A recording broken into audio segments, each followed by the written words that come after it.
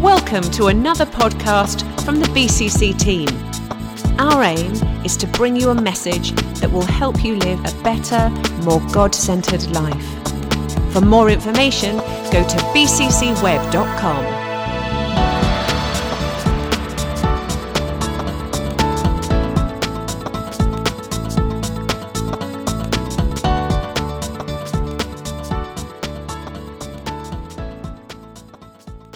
When I was growing up, I think probably the same for you, we had these sweet shops. And in these sweet shops, there were jars and jars of sweets. Do you remember those jars of sweets? And you go and you get a quarter of Herbals or a quarter of Humbugs or what have you. Well, 2 weeks ago, we went to a little town down in East Sussex called Rye. And in Rye, there is one of these old-fashioned sweet shops. Can you just put the picture up for me, Luke? There it is. There's Grace. Grace had never seen one of these sweet shops before. And obviously, that's just a small portion of it. But this shop had rows and shelves and windows of all these jars of sweets. And we said to all the kids, we were there with all of Fru's family. So there was, I think, 19 of us there with all the cousins and aunts and uncles and grandparents. And all the kids, of which there were probably about 10 kids, we said, you can all choose. It's not in quarters anymore, it's 100 grams. You can all choose 100 grams of sweets. And they were like, yay, they come out. So they went and then they chose their sweets and they brought them back to the house that we were staying, and they were guarding this bag of sweets that they'd chosen, like, this is my sweets and I'm not going to let anybody take my sweets off me. And occasionally you'd see one of the kids doing a little deal with one of the other kids. I'll swap you one of these for two of those because mine's bigger than yours. And anyway, what I'm leading to is on the Sunday morning after we'd been to this shop, I was lying in bed and I'd been reading the Bible, having my quiet time. And I have to admit, I was dozing a little bit as I was praying. And actually, God gave me, I'm going to say a vision, not a dream, because old men have dreams and young men have visions. But definitely, God gave me a quite vivid picture, and it doesn't happen very often. But I was lying there, and actually, I'm going to read to you what I wrote in my journal when I woke up. There we are. He said he gave me this vision of a room, and in this room were placed lots of children, each with a bag of sweets. And each child had a different bag of sweets, different kinds of sweets. There were some big, some small, some chewy, some soft, some hard-boiled, some toffee-based, some chocolate-based, all different, multicoloured bags of sweets. And each of these children, each with their bag of sweets, they're put in this room, but they're only put in this room for 1 minute. And then they're called out of the room, and the sweets are taken from them. And they know, the children go into this room, and they know they've only got 1 minute together in this room, and they know that they can't take their sweets out of the room when they leave. And as I was having this vision, I was watching the children, and a lot of the children immediately put their sweets into their pockets, and they were guarding their sweets and wanting to protect it. And other children were kind of moving to the corner by themselves and just kind of eating one every so often, just taking one out and eating it. And others were doing what I'd seen my own children do. They were kind of trying to make deals, trying to get one up on another child, trying to come out better off as they were swapping sweets. And there were others who were just sharing sweets, just giving away, making friends, building relationships, and realizing that they've just got these 60 seconds to do something with these sweets. And as I was lying there and I saw this, God just spoke to me vividly. He said, our time on this earth is just a minute. Our time on this earth is it's like 1 minute when compared to eternity. And the sweets, they're the gifts that we've been given.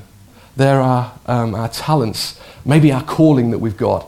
They're the skills that we know about, maybe some abilities that we don't even know about. They're our personality. These sweets are our character. They're our position in life, in our work or in our circle of friends, our uniqueness. These sweets represent all these things about us. And I say, compared to eternity, our time on this earth is just 1 minute. And God is wanting us to make the absolute most of what he's given us. It's not about building our own bag of sweets, our own kingdom.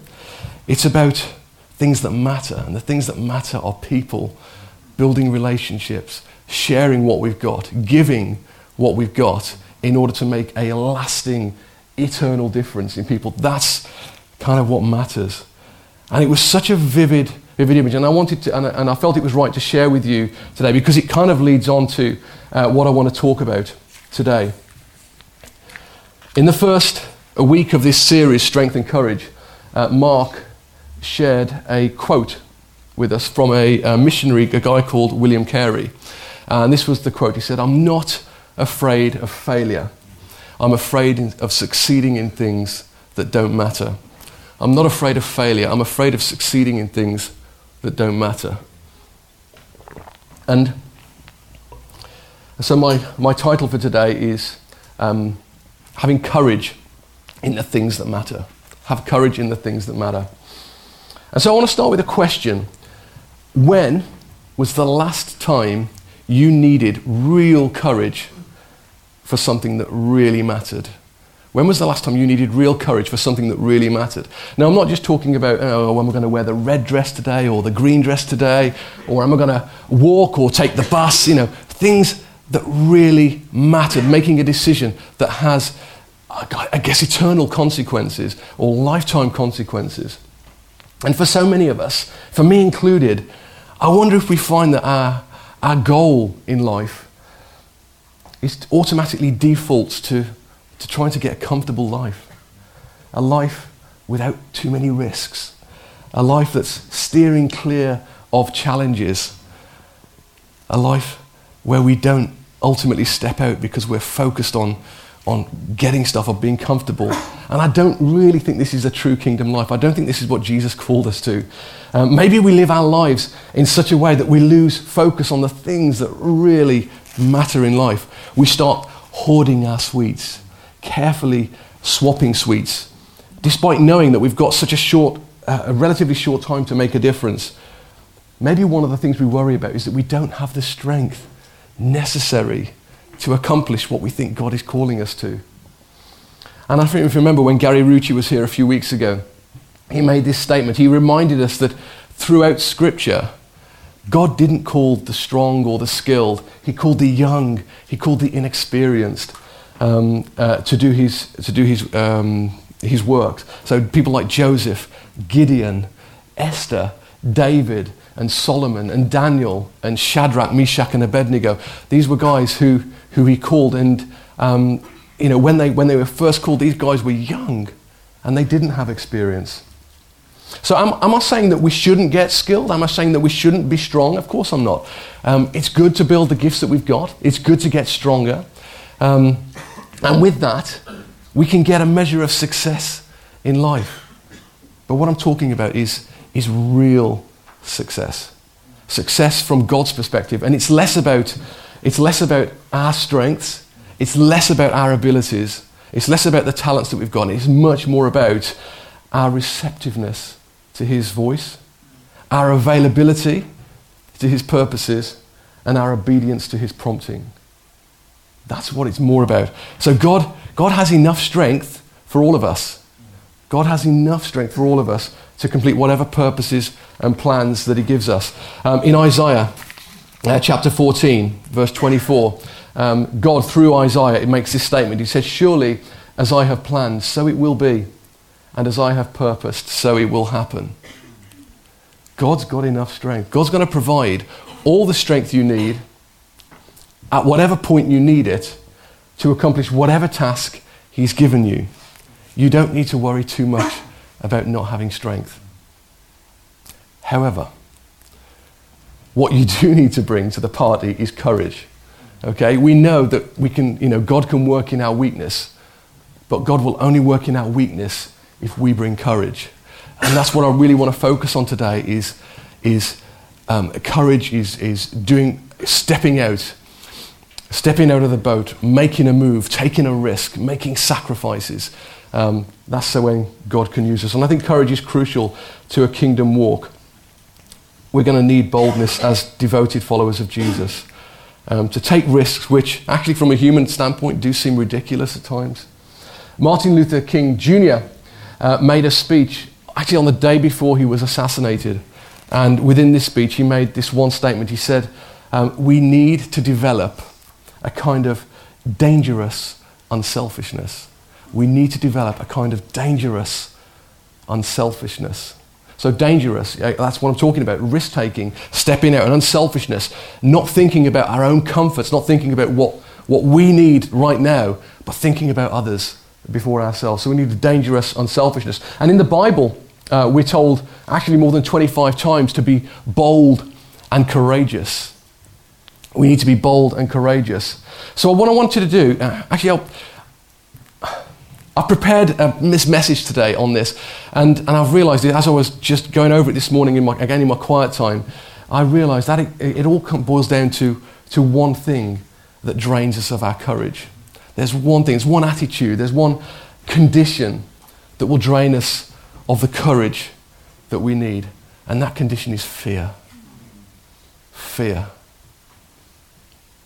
Okay, now sometimes there's different types of fear. There's a fear of being vulnerable. And I was looking at this and I was kind of, you all know people who are cynical, right? Cynical and critical. A cynic is somebody who doesn't have anything positive or encouraging to say. A cynic can actually look like they're involved in the conversation, but really they're not. They're not. They're just in throwing stones and finding holes and pulling you apart, bringing negativity. You can look like you're on the playing field of life when actually you're just on the sidelines. You're not lifting any burden. You're not creating any light. You're not bringing any salt when you're cynical. And it's easy to be cynical. It's easy to be a cynic. It's easy to be a critic. It doesn't need any courage to be a cynic or a critic. All you have to do is watch the people who are living. You watch them, you see them taking risks, you see them making judgments and decisions, and you see them putting things on the line, and you look at them and you judge their result. You judge what they're doing and kind of bringing negativity to that. You're kind of, if you like, standing on the outside of life, throwing stones at those who are truly living. Margaret Thatcher said, if my critics saw me walking across the Thames, they would say it was because I couldn't swim. Oh, that's kind of so true. Somebody who is critical and cynical, they will always look for the negative. And cynicism and criticism is actually just really a hiding place for fear. It's just a hiding place for fear. Fear of being vulnerable, fear of making yourself really truly known to people. Fear that if I say something positive or encouraging to you, it's going to make me look weaker. And it's just wrong. I can't bear being with somebody who's cynical. Somebody who's cynical, they kind of look at the sweets that the other children have got and they compare them to their own or compare them to what they think they should have. And maybe you've got friends like this. Maybe you know people who are cynical. Maybe you're like that. I dare say. Some of us might be. Always pulling down, never building up. And I think this is true. In fact, I was talking to I've got a couple of teenage sons, as you know, Gideon and JJ, and I was talking to them yesterday. Sometimes they can just really try and pull down. I say, look, it just doesn't help. It doesn't bring any value to relationships to be like that. And if you've got friends who are like that, I would say, get away from them, because all you'll do is just become like them. If they're cynical, you'll become like them and critical. The Bible's got a lot to say about this. I'm not going to go to dwell too much on it. But in Hebrews 10, verse 24, it says, actually it just says the opposite. It says, let us consider how we may spur one another on towards love and good deeds. Spur one another on. Not giving up meeting together as some in the habit of doing, but encouraging one another. And you see this so often in Scripture, exhorting us to encourage one another, building each other up. And I guess that's kind of the opposite of being cynical, bringing encouragement.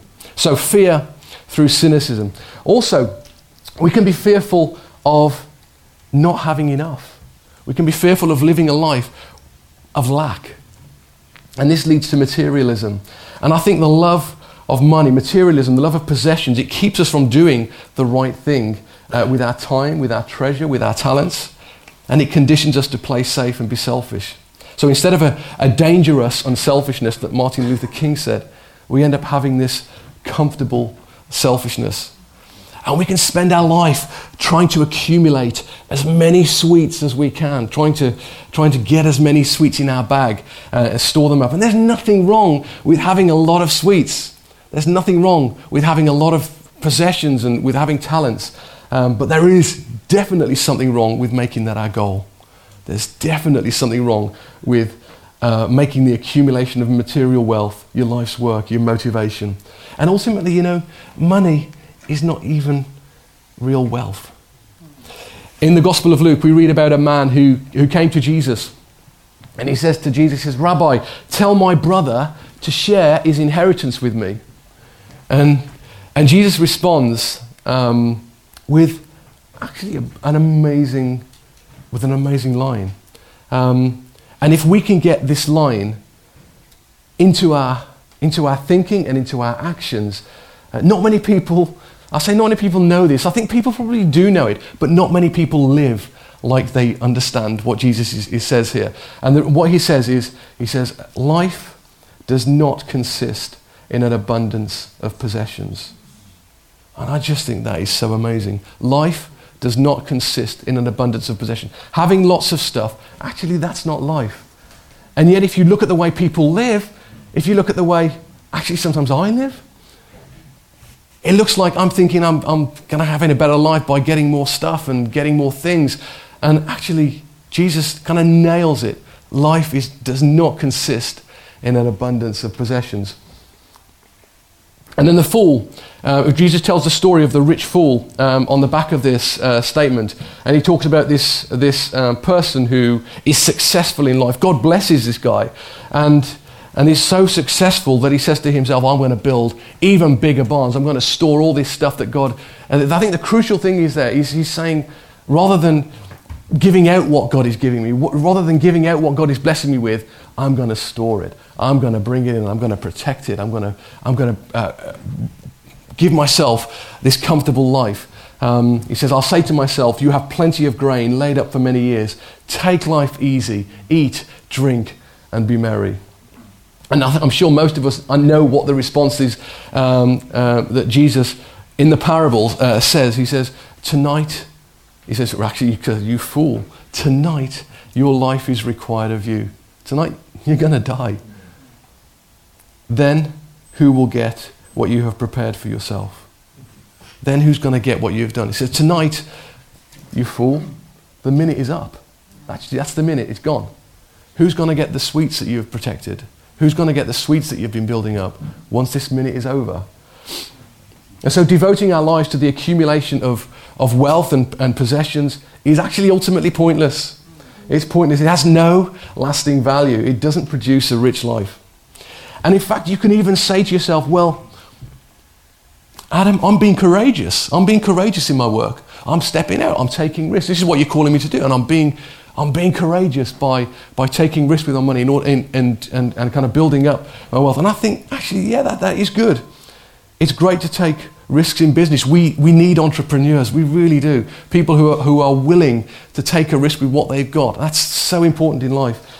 But we mustn't let the accumulation of the wealth to be our goal. We just mustn't. It's pointless and it's fruitless and it has no value. So be courageous.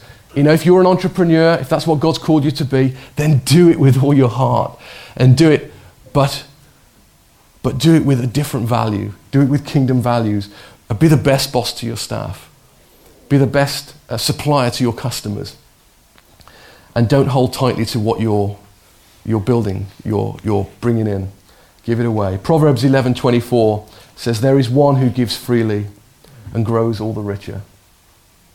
So true. And then 2 Corinthians 9, God is able to provide you with every blessing in abundance. That's good. So that having contentment in all things at all times, you may abound in every good work. So there's that word abound and abundance used twice. God gives us blessing in abundance not so that we will have blessing in abundance, not so that we will have a comfortable life, not so that we can have security and not having to, just say, I'm going to eat, drink, and be merry and build bigger storehouses, but so that we can be abundant in our good work. We can bless others in abundance. There's a two-way thing going on there. So we can have fear of making ourselves vulnerable, and then also fear of lack, of not having enough. Now, the Bible does tell us that the fear of God is the beginning of wisdom. And in another place, he says the fear of God is the beginning of knowledge. So actually, there is a fear that helps us to acknowledge God's authority. It helps us to obey his commands. It helps us to respect his kingship and his lordship over us. It helps us to hate and shun all kinds of evil. And this kind of fear is good. That's not the fear that we're talking about. There's a fear that is destructive and irrational, and it grips so many people and it robs them of a free life. Also, another fear that we sometimes come across is a fear of people, fear of man, where you're making a decision and you're weighing up all the elements of this decision, but you put too much weight on what other people will think of you. I know, I'm just so like that. You want to please man instead of God. And your fear of man's opinion of you is more important than God's call on your life. And I want to tell you a story, and this is a story, it happened this week. I was sitting in a cafe and I was preparing the message for today on strength and courage. And an elderly couple came and sat at a table behind me. And God spoke to me and he gave me a word for this couple, and he gave me quite a specific word about this couple's daughter. And I sat there and I said, actually, God, I can't do that right now. I'm preparing a message on strength and courage. I need to get on with this. I haven't got very long. And so I sat there and it was still burning within me. And he was there for 10 minutes and I kept trying to start to write and I couldn't write. And you know how often when you hear these stories from a preacher, they tell you how they plucked up the courage and they gave the word to this couple, and this couple broke down in tears, and they're here today in church. That didn't happen. I sat there and they left, and I didn't give the word that God gave me to give them. And ultimately I was sat there worrying about, what will they think of me? What if it's wrong? What if I give them a word and it's actually none of it's true? What if it is true and they just think I'm some kind of wacko and they get scared of me and they just come in here for a nice cup of coffee? And I sat there and I didn't give the word. And this plagued me for hours. And in the end I had to bring it to God and I repented of it. And then worst of all, God said, you need to share that on Sunday as well. You need to show them what a coward you are, how you lack courage. You're teaching them about, stepping out, about not being fear of man, and yet you weren't prepared to do this. And I'm, oh, God, really? Really? Oh. So here I am. This is me, and I messed up. Just like maybe some of you have messed up in the past, maybe some of you have messed up this week. God's a forgiving God, and he's merciful and he's gracious. And I said to God, if I'm in that situation again, I will never do that. And I mean it, and I hope I won't. So sometimes we can be afraid of man's opinion of us. And sometimes fear can just be an irrational thing. It can lead to just worrying about nothing, about things that probably aren't going to happen. Depending on which statistic you look at, they reckon between 85 and 97% of the things that you worry about don't ever take place. And we've all met people who are worriers, right? Worry about everything. Maybe you're like that, I don't know. But people who just worry about every single decision, and it makes them, their brows furrowed, and they've got this... Everything is just a worry. Every decision is painstaking, and they live their life in a constant state of fear. shall I do this? But what happens if I do this and then this happens? And I know that worrying like this and living your life like this is definitely not kingdom living. It can be crippling. It's going to affect your choices. It will cause you to live small lives living a life like this by avoiding potential failures. You avoid risk, you avoid sacrifice, you stop living in boldness and courage. For example, in the time of the Judges, this is the period in history that the Bible talks about in the book of Judges. This is the time, obviously, we studied in the book of Ruth recently. It was the same period. But there is, in chapter 6 and 7, it talks about there was a period of, I think, 7 years when the Midianites occupied Israel. And in this occupation came all sorts of oppression. And it says that the Midianites, it says they were like locusts. There were so many of them.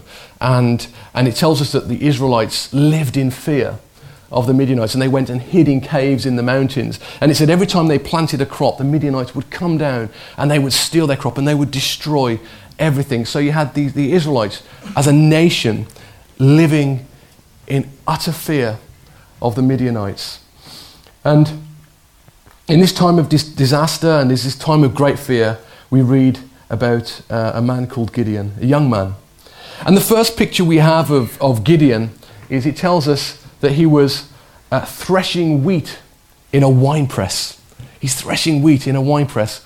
Now, I don't know if you know what threshing wheat looks like. Essentially, they harvest all the wheat all together. So you've got the stalks and the heads and the kind of the important stuff, the kernels of wheat, and they're all there in a bundle.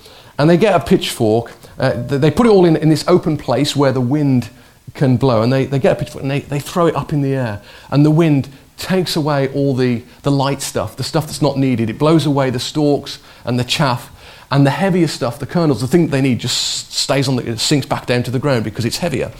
And so they're threshing wheat, they throw it up, and so they need to be kind of in an exposed place. But what Gideon is doing here, he's standing, hiding out in a wine press. And I would imagine, obviously, wine press is a place where you press grapes, make wine. And I would imagine it's sunken. I would imagine it's kind of hidden from view. And I was thinking about this, and I was saying, well, you've got Gideon there in this safe, comfortable place, threshing wheat because he doesn't want it stolen. But it's really ineffective, and it's compromised. It's a compromised position, and it's totally ineffective for the task that he's doing. And into this place where Gideon is threshing wheat in a wine press comes an angel of the Lord. And in verse 12, the angel makes this statement. The very first thing he says to Gideon, he says, "The Lord is with you, mighty warrior." Other translations say mighty man of valor, or man of fearless courage, or mighty hero. The Lord is with you, mighty warrior. And I don't know if the angel is being ironic, because Gideon's there hiding out in a wine press, trying to thresh his wheat. I don't think he's being ironic. I think probably what he's doing, he's calling out something in Gideon that he knows is there, that Gideon doesn't know is there. And I think most of us, maybe we can relate to Gideon's existence. Maybe we can relate to that, and we know that we're not living our life as effective as we could be. Maybe there's things in our life that isn't as effective as we know it can be. We are sure, we're convinced that God has got greater things. God has got bigger things for us.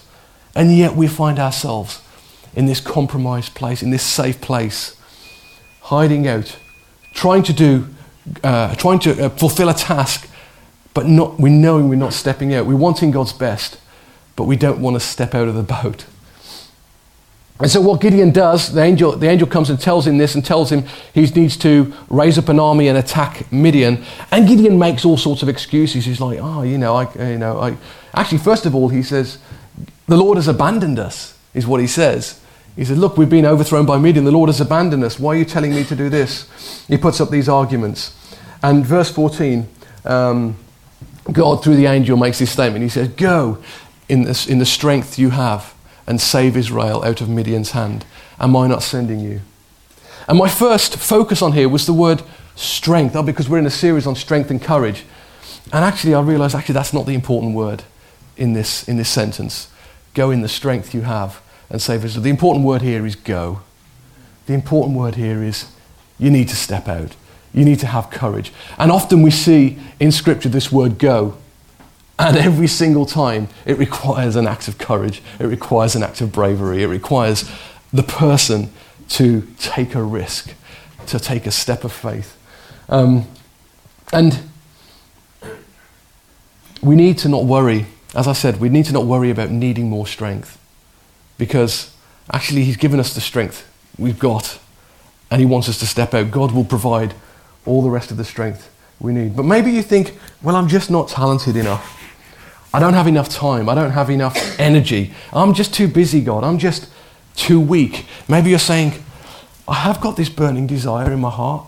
I've got this thing that I think God's laid on my mind, but I just don't know how to fulfill it. I can see others. I can look around and I can see others who are much better suited, much better qualified than I am to fulfill this task, God. And Gideon, well, he felt exactly the same way. His response to the angel here in verse 15, he says, how can I save Israel? My clan is the weakest in Manasseh, and I am the least in my family. God, God, you just need to choose a different person.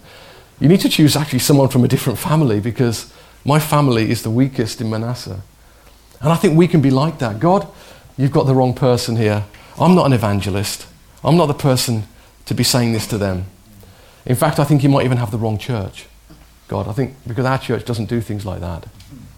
In fact, God, I think you might even have the wrong country. Go to America, God. In America, they think much bigger than we do. So go there. You'll find somebody there who's much more suited to the calling that you're giving us, to the task you're giving us. I really like Americans. American Dave, he's not here today, so I can say this. Sometimes he and Josie come and they babysit for us, and they look after our kids. And for me, it's always a step of courage to allow Dave to come and look after our children. Not because he's an American, but because he's prepared to have a go at anything.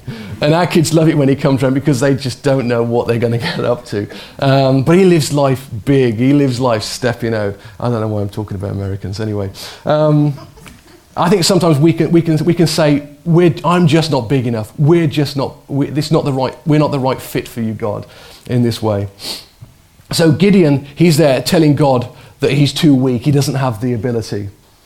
What does God say back to Gideon? What is his response? He says, no, Gideon, you've got it wrong. I picked you because you're the strongest. I picked you because you're the smartest.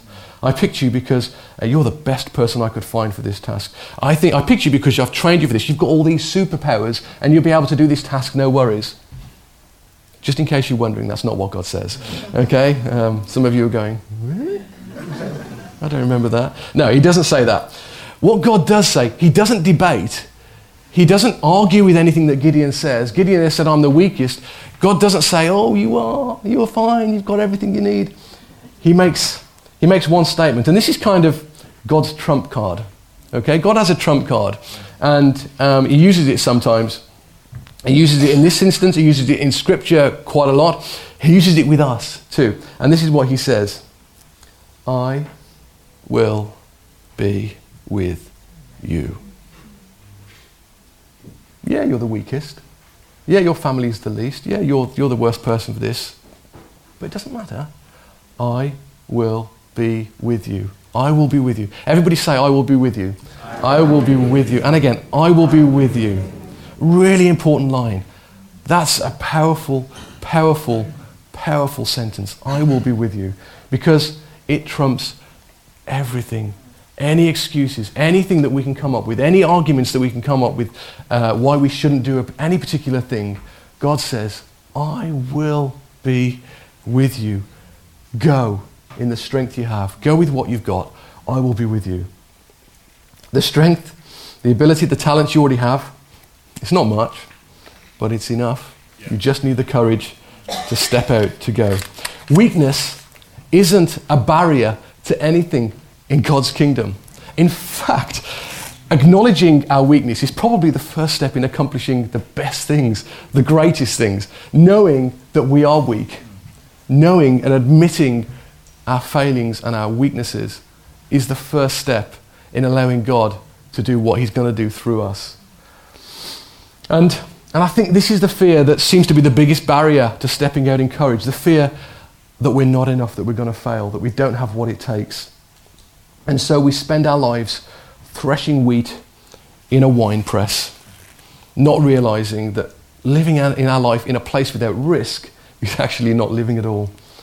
And we can always find the excuses that we need to do this. Oh, I've got a mortgage, God. I can't possibly step out. I've got a family to look after. God, I don't have the time. And there are people, God, relying on me. There are people relying on me. I've got kids, God. There are others who are much more talented, much more suitable to do this.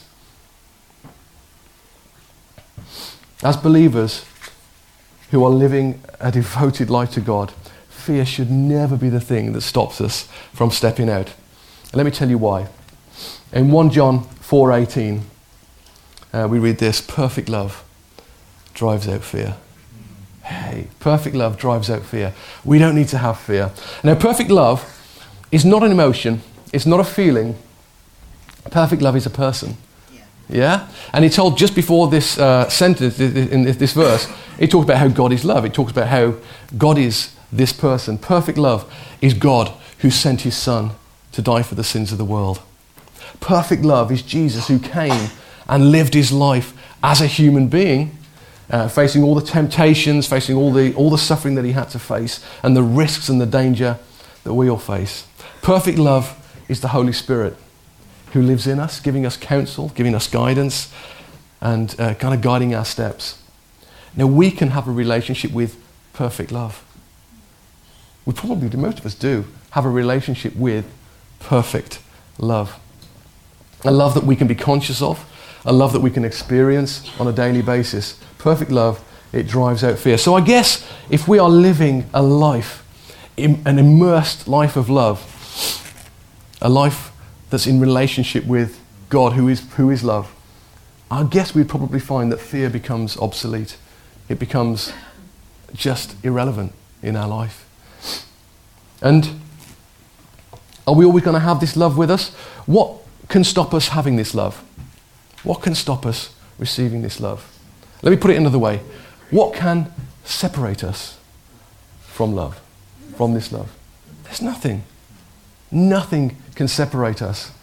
Romans 8:38-39, Paul writing to them says, I am convinced that neither death nor life, nor angels nor demons, nor any powers, nor the present nor the future, neither height nor depth nor anything else in all creation can separate us from the love of God that is in Christ Jesus. There is nothing on this world or out of this world that can separate us from that love that casts out fear. When God calls us to step out, you want to join me, Shagan?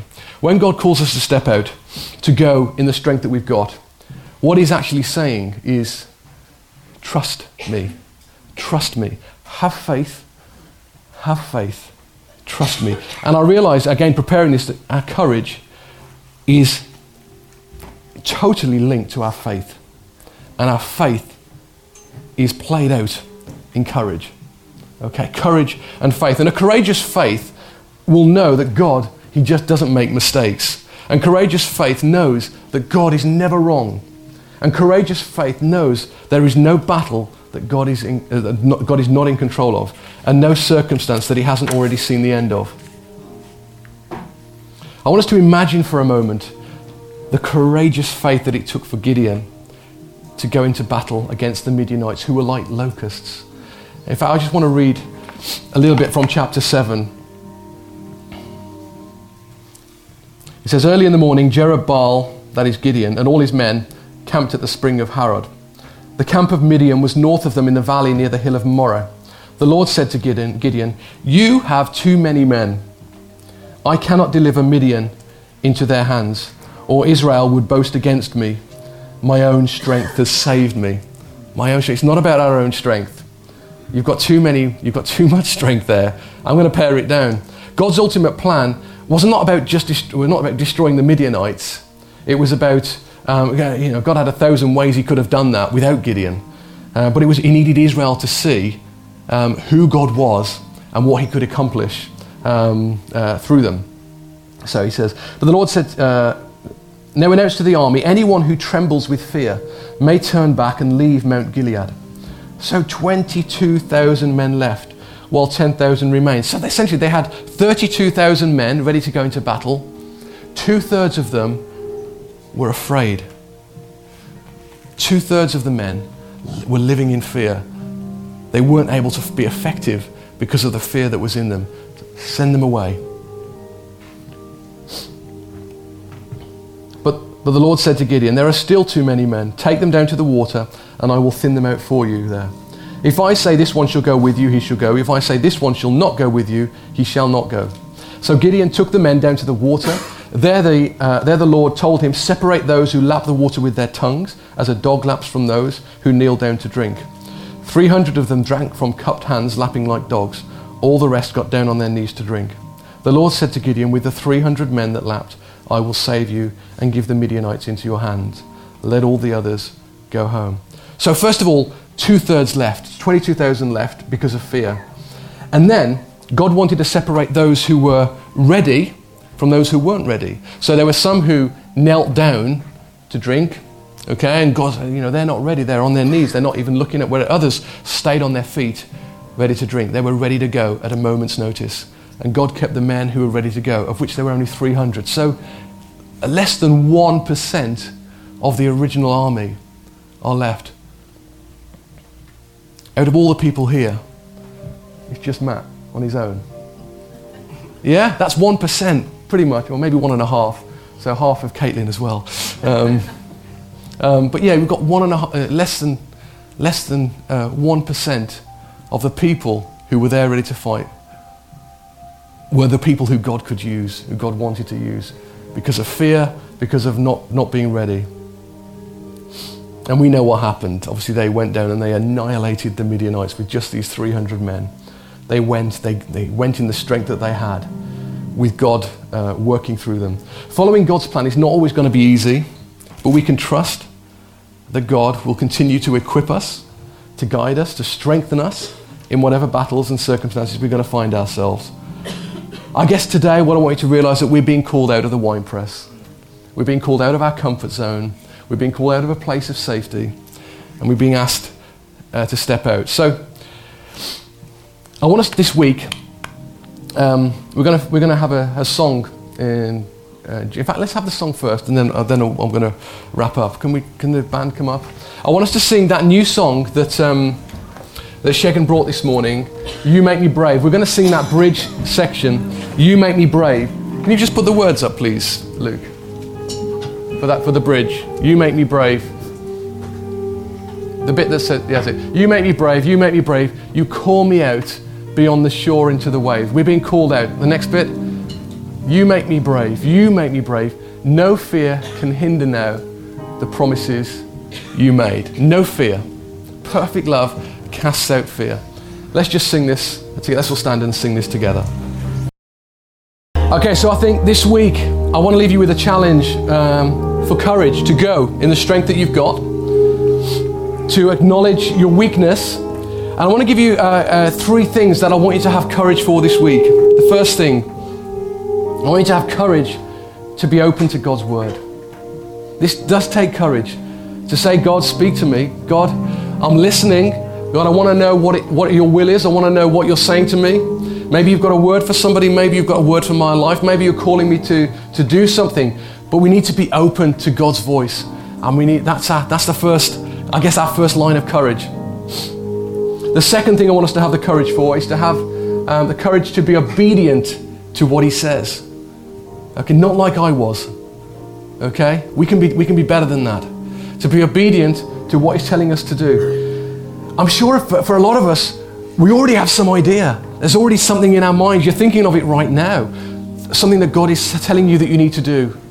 And you haven't yet stepped out in that. Let me encourage you to do that this week. Say, yes, God, I don't have all the things. I don't have all the pieces in place. I don't have everything. There are people who are maybe better suited, God, but I am just going to step out. I'm going to go in what you've given me. As little as it is, I'm going to go in the strength I have, knowing, having complete faith that you're going to provide all the rest of the strength that I need. And let's commit right now to have this courageous faith to be bold in the callings God's got for us. Having the courage to not focus on our weakness. We're not ignoring them, but we're offering them to God to go in the strength that we've got. And the third thing is whatever God is telling us to do through our word as individuals, He's already called all of us to go and make disciples. This is something that we're all called to do as followers of Jesus. We're called to go and make disciples. This is part of our mission statement, to be disciples, reproducing disciples. And so this week I would encourage you to have the courage to talk to your friends about your faith, talk to your family, talk to that person that's on your mind right now. Maybe invite them to Mark Ritchie on Tuesday. That will be a powerful night. It will be full of fun and laughter, but Mark Ritchie will also bring a gospel message because that's what he does. He's a brilliant, brilliant evangelist. So courage to be open to God's word, of God's voice, courage to be obedient to His calling, and the courage to go and make disciples. Step out this week. I'm just going to pray, and then we're going to wrap up. Lord God, as a church, we commit our lives to You. And Lord, on behalf of me and maybe others here as well, I want to say sorry for the time that I haven't been courageous, for the time that I haven't stepped out, I haven't been obedient to Your calling, Lord God. For when I've missed it, when I stayed in the boat when You were calling me out onto the water, Lord God. Lord, I'm sorry. And I thank You for Your grace, and I thank You for Your mercy, and I thank You that You are calling me and You're calling us to do great things. I thank You for the potential that's in this church, and I pray that as we commit our lives to You, as we commit to having the courage to realizing that potential, not in our own strength, God, but in the strength that You've given us, God, the strength that You provide, Lord, we will go this week and in the weeks beyond. Be glorified in everything that takes place because of what we've heard and learned today. Amen.